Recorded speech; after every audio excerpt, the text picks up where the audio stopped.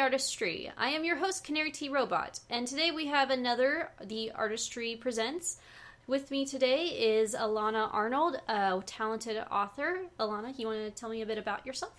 Hi. Well, I am middle-aged and a writer, and it took me until middle age to become financially profitable as a writer. I've been a writer my whole life since I was a little kid, but it took me until my mid-30s before my writing became saleable. And yeah, so I write mostly books for and about children and teens. I have 2 novels that are due out this spring. The first one is called A Boy Called Bat, and it's being published by HarperCollins Walden Pond Press imprint. It comes out March 14th, and it's about a boy with autism who becomes enamored with an orphaned baby skunk that his veterinarian mother rescues and determined to keep it. And the second is a young adult novel called What Girls Are Made Of that publishes April 1st with Lerner Press, Carol Rhoda Lab imprint. And it is a dark, complicated, uncomfortable novel about a girl coming to terms with the question of if love can be unconditional and what that might look like through many different filters. That actually sounds really good. It is really good. I'm really proud of it. You said you started writing as a kid. Did you ever go to school for writing or anything like that? Yeah, I was a writer as soon as I don't even remember deciding to be a writer. I was just a writer, always. And then I went to undergraduate at UC Irvine, where I majored in comparative literature and applied to the creative writing program at UC Davis.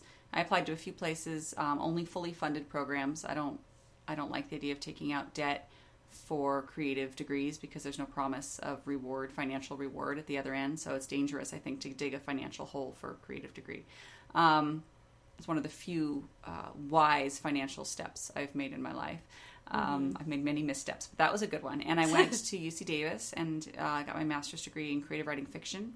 And then I didn't write for a long, long time after I got my master's degree. It was a fraught program. There was a lot of soul searching and worrying about, did I have anything worth saying? It was the 90s when if you weren't writing like literature with a capital L, you really shouldn't be writing at all, according to most programs. So that was stressful for me.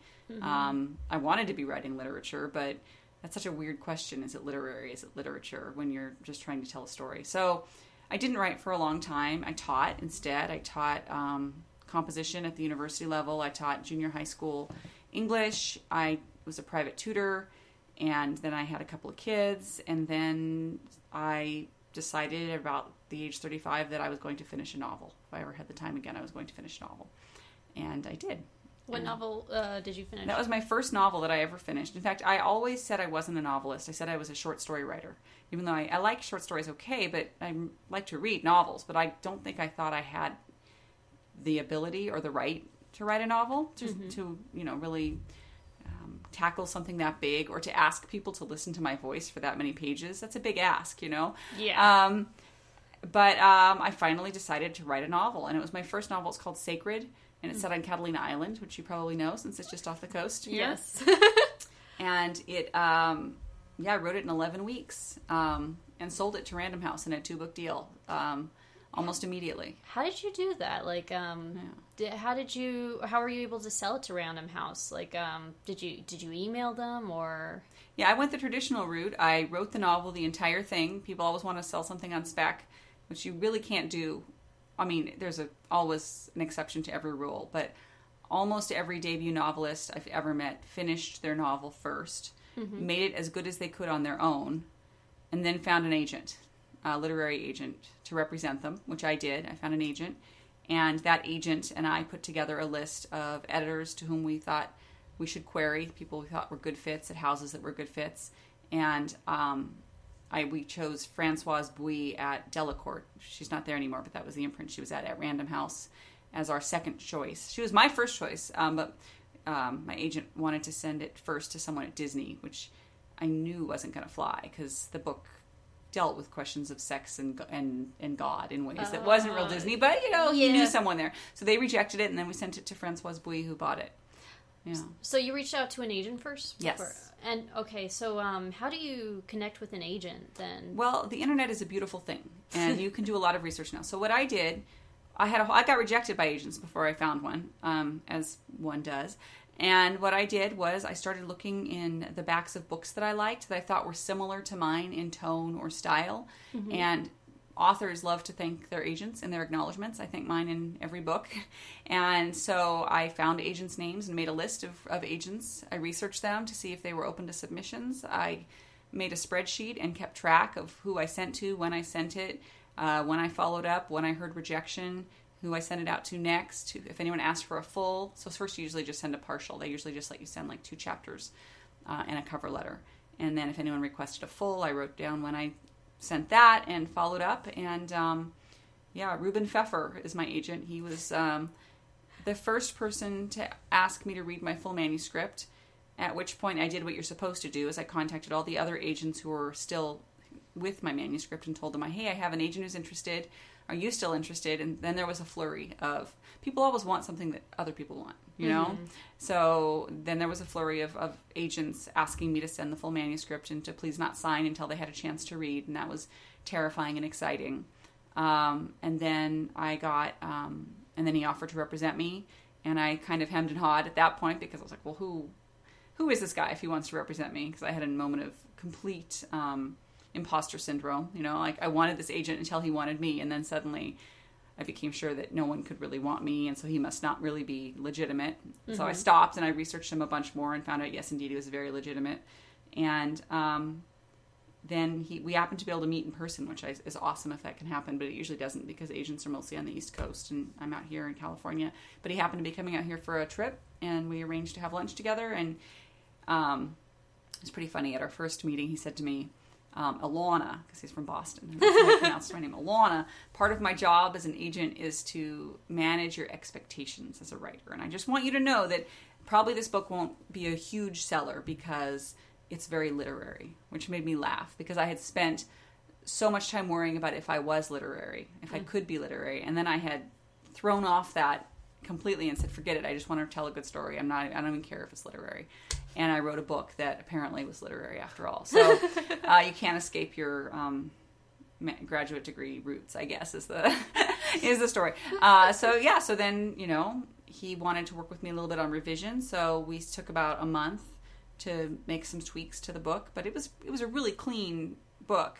It was the first novel I had finished on my own, but I had written some romance novels with partners before, just for fun, and we thought maybe for profit. That never panned out, but and I had a degree in creative writing, and I'd been writing at that point for, almost 20 years off and on. So I wasn't a brand new beginner when I wrote that book. I actually knew more than I thought I knew.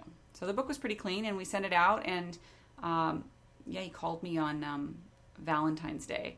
I saw his name come up on my phone, and agents don't ever call unless they have really good news. And I looked up, my kids were there, and my husband was there, and I said, "It's Ruben Pfeffer. He's calling. He never calls." And he answered, and he told me that they had offered to buy Sacred and its unwritten sequel. So sometimes that happens. If you've written a book and you intend a sequel, that's a way to sell an unwritten book, is as a second novel in a 2-book deal. That has its own problems for sure, but it has its benefits too. So that was a very happy Valentine's Day. That's fantastic. Yeah. Ever since then, whenever we have a deal, and we've sold a number of books together now, he calls me and says Happy Valentine's Day, and that's our little code that we sold something. So that's pretty exciting. How you said that you marked down all the people you contacted through an Excel sheet. How long did that take? I mean, in terms of calling and reaching out to agents and then getting rejections and such. In the age of the internet, rejections happen a lot faster, which is good. Okay. Because when I was first trying to publish short stories in literary journals in the 90s, It was awful. You had to print out 2 copies or 1 copy, sometimes 1, and you had to include a self-addressed stamp envelope, and you had to print out the cover letter, and you had to put postage on your envelope, and you had to put postage on your self-addressed stamped envelope, and you had to mail the thing off, and then you had to wait weeks. Now you press send, and your query is automatically in their hands. So it speeds up the process, but it also makes it really competitive because there's a lot of people who, including myself, who just didn't have the heart for and the money to continually send out expensive packets of things to never hear back from the void. So usually you hear back. Often agents will tell you if you don't hear back from them within 2 weeks, you can send a follow-up email. And if you don't hear back from them after that, a lot of them will say, well, you can just assume that it's a no, it's a pass, which I think sucks. I think people should write back. And my agent, when he's open to submissions, has he responds back to everything. He doesn't, he at least says, thank you, it's not to my taste, good luck with you, which I think it's the way to go. So I did have some I never heard back from. They just disappeared into the void. In general, within 2 weeks, I heard back from people. That's good. Yeah. I completely agree with you, too. I'd rather hear no thank you than never hear anything at all. I know some people say no news is good news, but... It is for a couple days. Yeah, it's good until... It's good until it's not good anymore at all. Yeah. And it's really important to keep it up. Like, when you get the rejection, okay, great, that means I can now send to 3 more. You keep it going. You have a list. So if you send it out to your top 5, before you hear no from any of those, you have your next 5 picked out. And you also want to say if it's a multiple submission, if you're submitting to more than one agent, which I strongly encourage you to do, that you let them know that it's not an exclusive submission. If for some reason you're submitting just to one agent, they're your dream agent, then you can say this is an exclusive submission, so I'd especially appreciate a quick response. If I don't hear from you in 3 weeks, I'll assume it's a pass, and then I'll go wide or something like that. So it used to be that it was considered really rude to tell an agent that they weren't exclusive, but now it's totally normal to send to many agents, several at least, at the same time. Okay.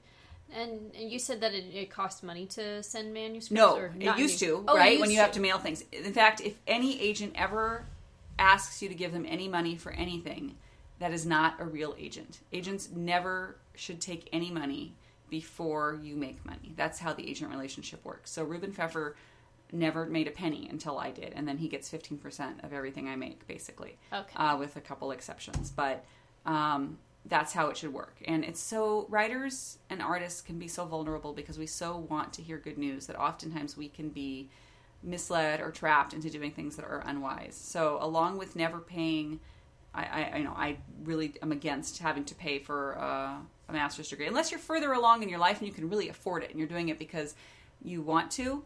For a young person just out of high school to take out a $50,000 debt to get a degree in creative writing, that's just a big burden to have to. It's hard to be creative with that kind of pressure too, to pay back all that money. Oh, absolutely. Yeah, but the other thing is never ever pay anyone who says that, I'll be your agent for this, for $250 up front, or an editor who says, yes, we're interested, but we're going to need you to pay a reading fee so we can send it out to editors first. Anything like that is not, as far as I'm concerned, it's not real. It's not something you want to put your money in. Even if they publish it, it's going to be like a vanity publication. It's not going to be something that has any sort of chance of really being sold in brick and mortar stores. You're better off at that point, I think, self-publishing and hiring your own people. If you want to hire someone to be your editor privately, there are great writers and editors who work. I can give you some contact information of great professional freelancers who will, for money, read your book. But it's very clear that that's what they're doing. They're not promising that it's going to sell. They're promising that they'll help you make it better. So those waters shouldn't be muddied. An agent should only make money if you do. That's actually really good to know. Wow. Yeah. And then in terms of like emailing these agents or these editors, and we'll start with the agents first. Did you just email them directly, or did you research first to make sure that they had open submissions? Yeah, I did some Googling, and the world is a wonderful thing now. You can really get a lot of information very quickly. So I'd find the names of the people who interested me, and then I would find out which house they worked at. Agents work at different agencies.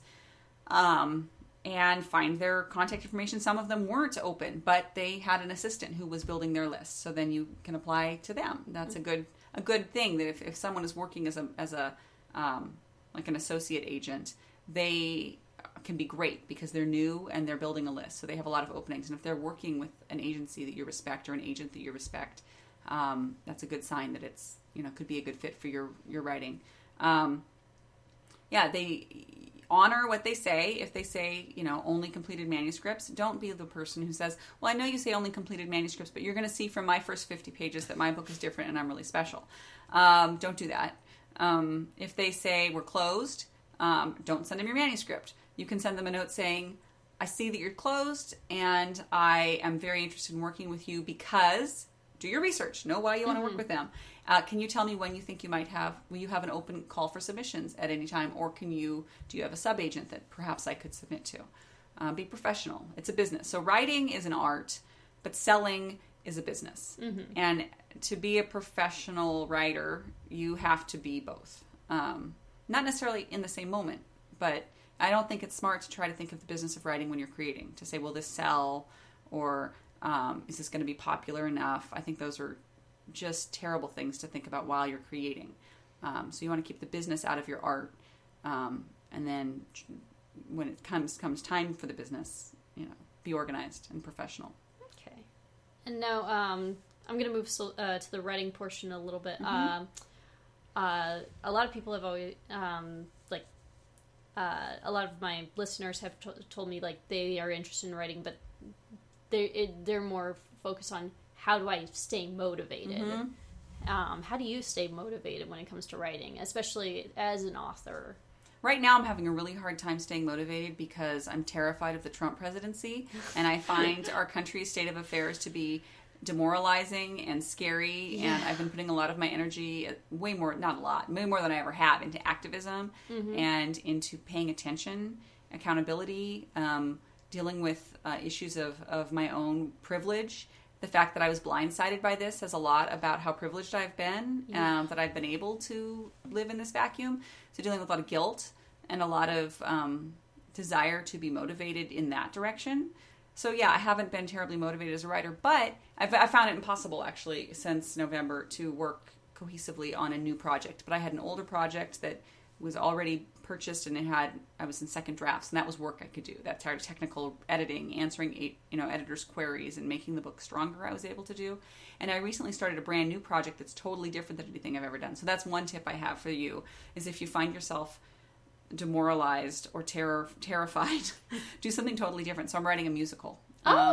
Yeah. So that's really fun. And I was just working on it today, and I have a composer friend, and we're writing just a rad, kick-ass musical that I like to think, for children's theater or young adults to perform, mm-hmm. I like to think of it Anne of Green Gables meets Hamilton. So, that's cool. Yeah, it's about a rad feminist American icon that's largely forgotten, and we're resurrecting her and bringing her back. So something new can be a great way to motivate yourself.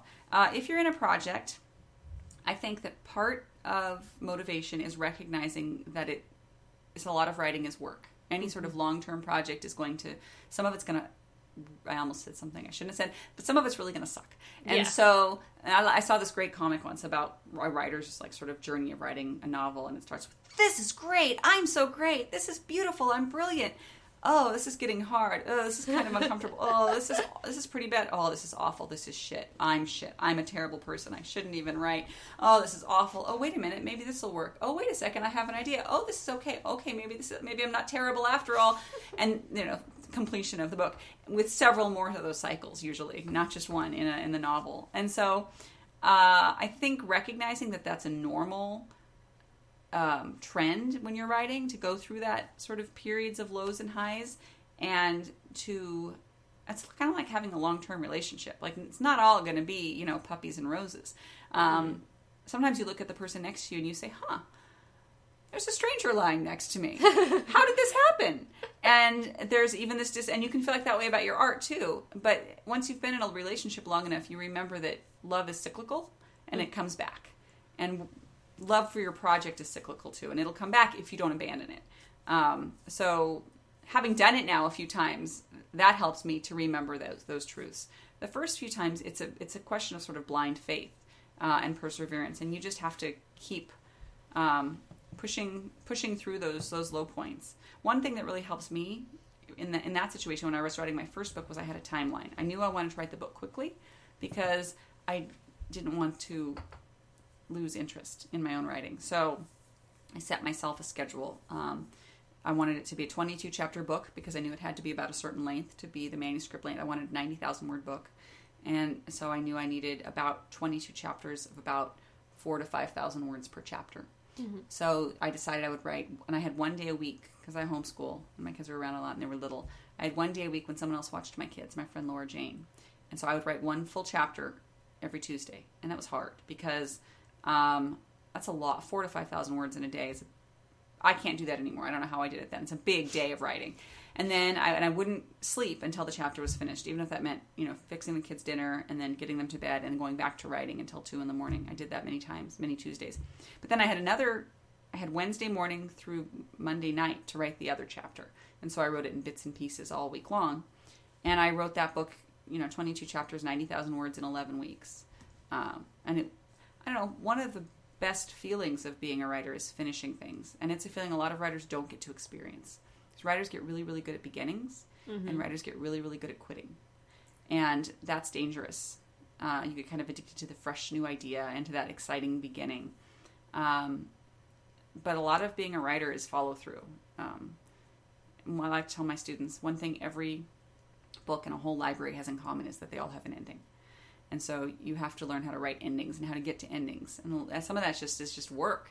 It's just, even if, you think the middle part sucks, you get in the practice of finishing things. And that's something I didn't do when I was younger so much. I would start something and I would drift off. But so my advice to young writers, young meaning new, of any age really, is finish things. So if you've decided you're writing a 300-page novel and on page 20 you can't stand it anymore, don't quit.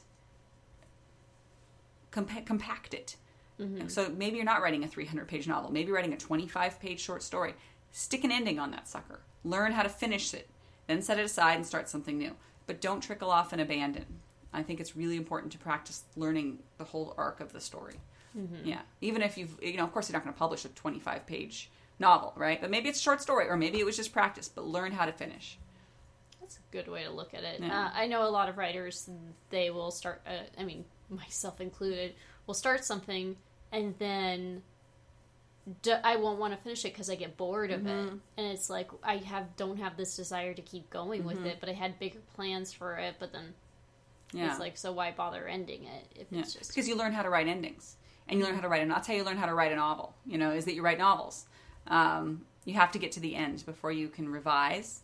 And you can, you can paint and polish that first 20 pages and make them just gorgeous, but so they're going to not go anywhere sitting in your drawer. So practicing finishing, ruthlessly finishing, mm-hmm. Killing out whole characters and cutting out whole subplots and just getting to the end. Just a nasty, dirty, ugly ending is better than an abandoned project. You learn how to finish things. Yeah. That's a good way to look at things. Or at least in terms of writing. Yeah, it's not necessarily fun, but then you get to experience that feeling of finishing. And then you have something to revise, too.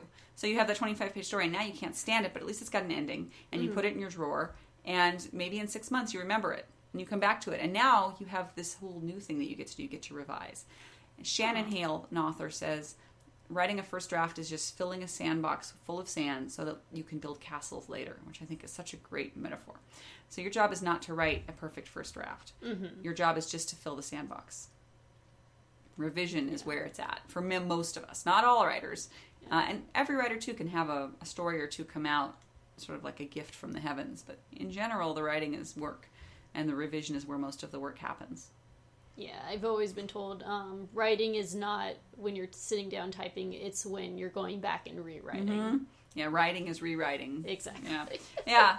That's, I think, largely true. I have a couple of writer friends who do all their revision as they go. They sort of they go through chapter 1 and then they go back and redo chapter 1 and move on to chapter 2, and then they go back and redo chapters 1 and 2 together. And so by the time they get to the end, they feel like they don't have much more to do except check for typos. But they're revising at the same time, sort of. So, all right, now let's go to the end part where you've written a book and it's just been published. Mm-hmm. How do you promote it? That is a great question. I hope someone will tell me. Promoting is hard. Promoting is one of the reasons I decided to be a traditionally published author. Mm-hmm. Well, you can really, that I decided I wanted to be a traditionally published author as opposed to a self-published author, because you have to be a good promoter of your work if you're self-published, and I really hoped that I would not have to do that. I could just go back to the art of writing, and the business of selling could be handed off to my agent, and the business of promoting could be handed off to my publisher. But it's not how that works in 2017 or even 2012 when I published my first book. They really, even traditional publishers, more and more expect their writers to be partners in the promotion of the book. And I don't do very much. I've never done very much as far as promoting my books, which probably reflects in my sales. I'm not a best-selling author. Also, I write kind of weird books. A Boy Called Bat is not a weird book. That's my best hopes for selling big. And the only people who are going to be unhappy with that book, I think, are like the never keep a skunk as a pet contingency. They'd be really mad at me. But other than that, I think that book shouldn't be too much of a, shouldn't stir it up too much. But, I have a Facebook account. I have a Twitter account. The best way to promote is not to promote. You want to be part of a conversation, not, hey, buy my book. Hey, buy my book. That gets you unfollowed. Retweet if something interesting is happening. If there's something you're into, like cats or birds or, strange wax shapes, talk about those on your blog if you have one or on Twitter. And build relationships, really, I think. Books can make it really big all on their own. That happens barely ever, but it can happen. But a career in writing is not a book. A career is a long-term thing. And the best thing you can do as a writer, I think, to promote your front list, your back list, the books you wrote, is to grow your front list. So write another book. All that being said, publishers do have in-house publicists who do a lot for your book, but they don't do everything equally for all their books. Some of their books they think are going to be bestsellers, and those are the books they throw more of their weight behind. If they think your book is kind of a quirky, weird, we'll see how it does, they paid you your advance, and they're kind of going to wait and see how it does before they throw any more money behind it. And if it doesn't do well, they're going to cut their losses and move on. So there's no real prescription for that, except write about another book. And don't ever sit around waiting for your book to be published and just assuming or hoping that that's going to be the one. You should be writing another book, even before the first book sells. When you finish writing the first book, you should be, in my opinion, working on the next book while trying to find a home or an agent for the first book. It also helps with rejection. When your first book gets rejected, it feels better if you're 120 pages into something new than if you think that's the only thing you've ever been able to write or ever will be able to write. So, but all that said, I hired a publicist this time out for What Girls Are Made Of, my new novel, because it's a weird, quirky book, and my publisher is really great, and they do a lot, actually, to help me promote my book. But I decided, well, I know other writers who have hired publicists to supplement their launch, and I thought I would try it out this time. So far it's great. She's really helped me stay on task as far as connecting with publications that I would hope to have interview me or review the book. She makes much nicer spreadsheets than I can, and gets me motivated and keeps me on task. So that's been worth the money so far. That's nice. Yeah. Well, we're coming to the end of it. Do you have any last minute advice for any person who would love to become an author? Or I think the main thing is that writing is a privilege and a joy, and it can be easy anywhere along the path to lose sight of that. And that's hard. I lost sight of it, and I continue to lose sight of it many times. I lost sight of it pre-publication, where I felt like, if only I could publish my book, if only, even before I had a book, if only I could be published. It wasn't even about the book, it was about me. Then the world would see, then I would be validated, then I would feel all of these things. And the truth is, unfortunately, that it doesn't categorically change you as a human being to publish a book. And the money, unless you make an enormous amount, which most people don't, it doesn't stick around all that long either. What you have to have is you have to have a love. You have to have a love for the art and for the process, even when you hate it. And it's okay to love it and hate it at the same time. I often do. Now, where can listeners find you if they want to learn more about you? Oh, what a good question. You can go to my website, www.elanakarnold.com. Elana is spelled E-L-A-N-A. Or you can find me on Twitter at Elana K. Arnold. And my books are for sale pretty much wherever you can find them, I hope. So Amazon, indie stores sell my books. IndieBound is an online place. You can buy books through independent stores if you don't want to support Amazon, Barnes & Noble. So any of those places you can find my books. And hopefully I'll be doing a series of signings and a little tour for What Girls Are Made Of. So there's a chance I might be coming definitely up to LA and up through the Pacific Northwest with a friend of mine, Amber Kaiser, whose phenomenal book she wrote. It's called Point Claw. Point like a point shoe, claw like a bear. It's coming out same day as mine, and we're going to travel around together. That's fantastic. So maybe she'll come and you can interview her. She'll be in town. Oh my goodness, that'd be awesome. In April. All right. Thank you so much. I really appreciate it. It is a pleasure and a privilege. Thank you for having me. This podcast is a part of the Benview Network. You can find this and other podcasts like it at BenviewNetwork.com.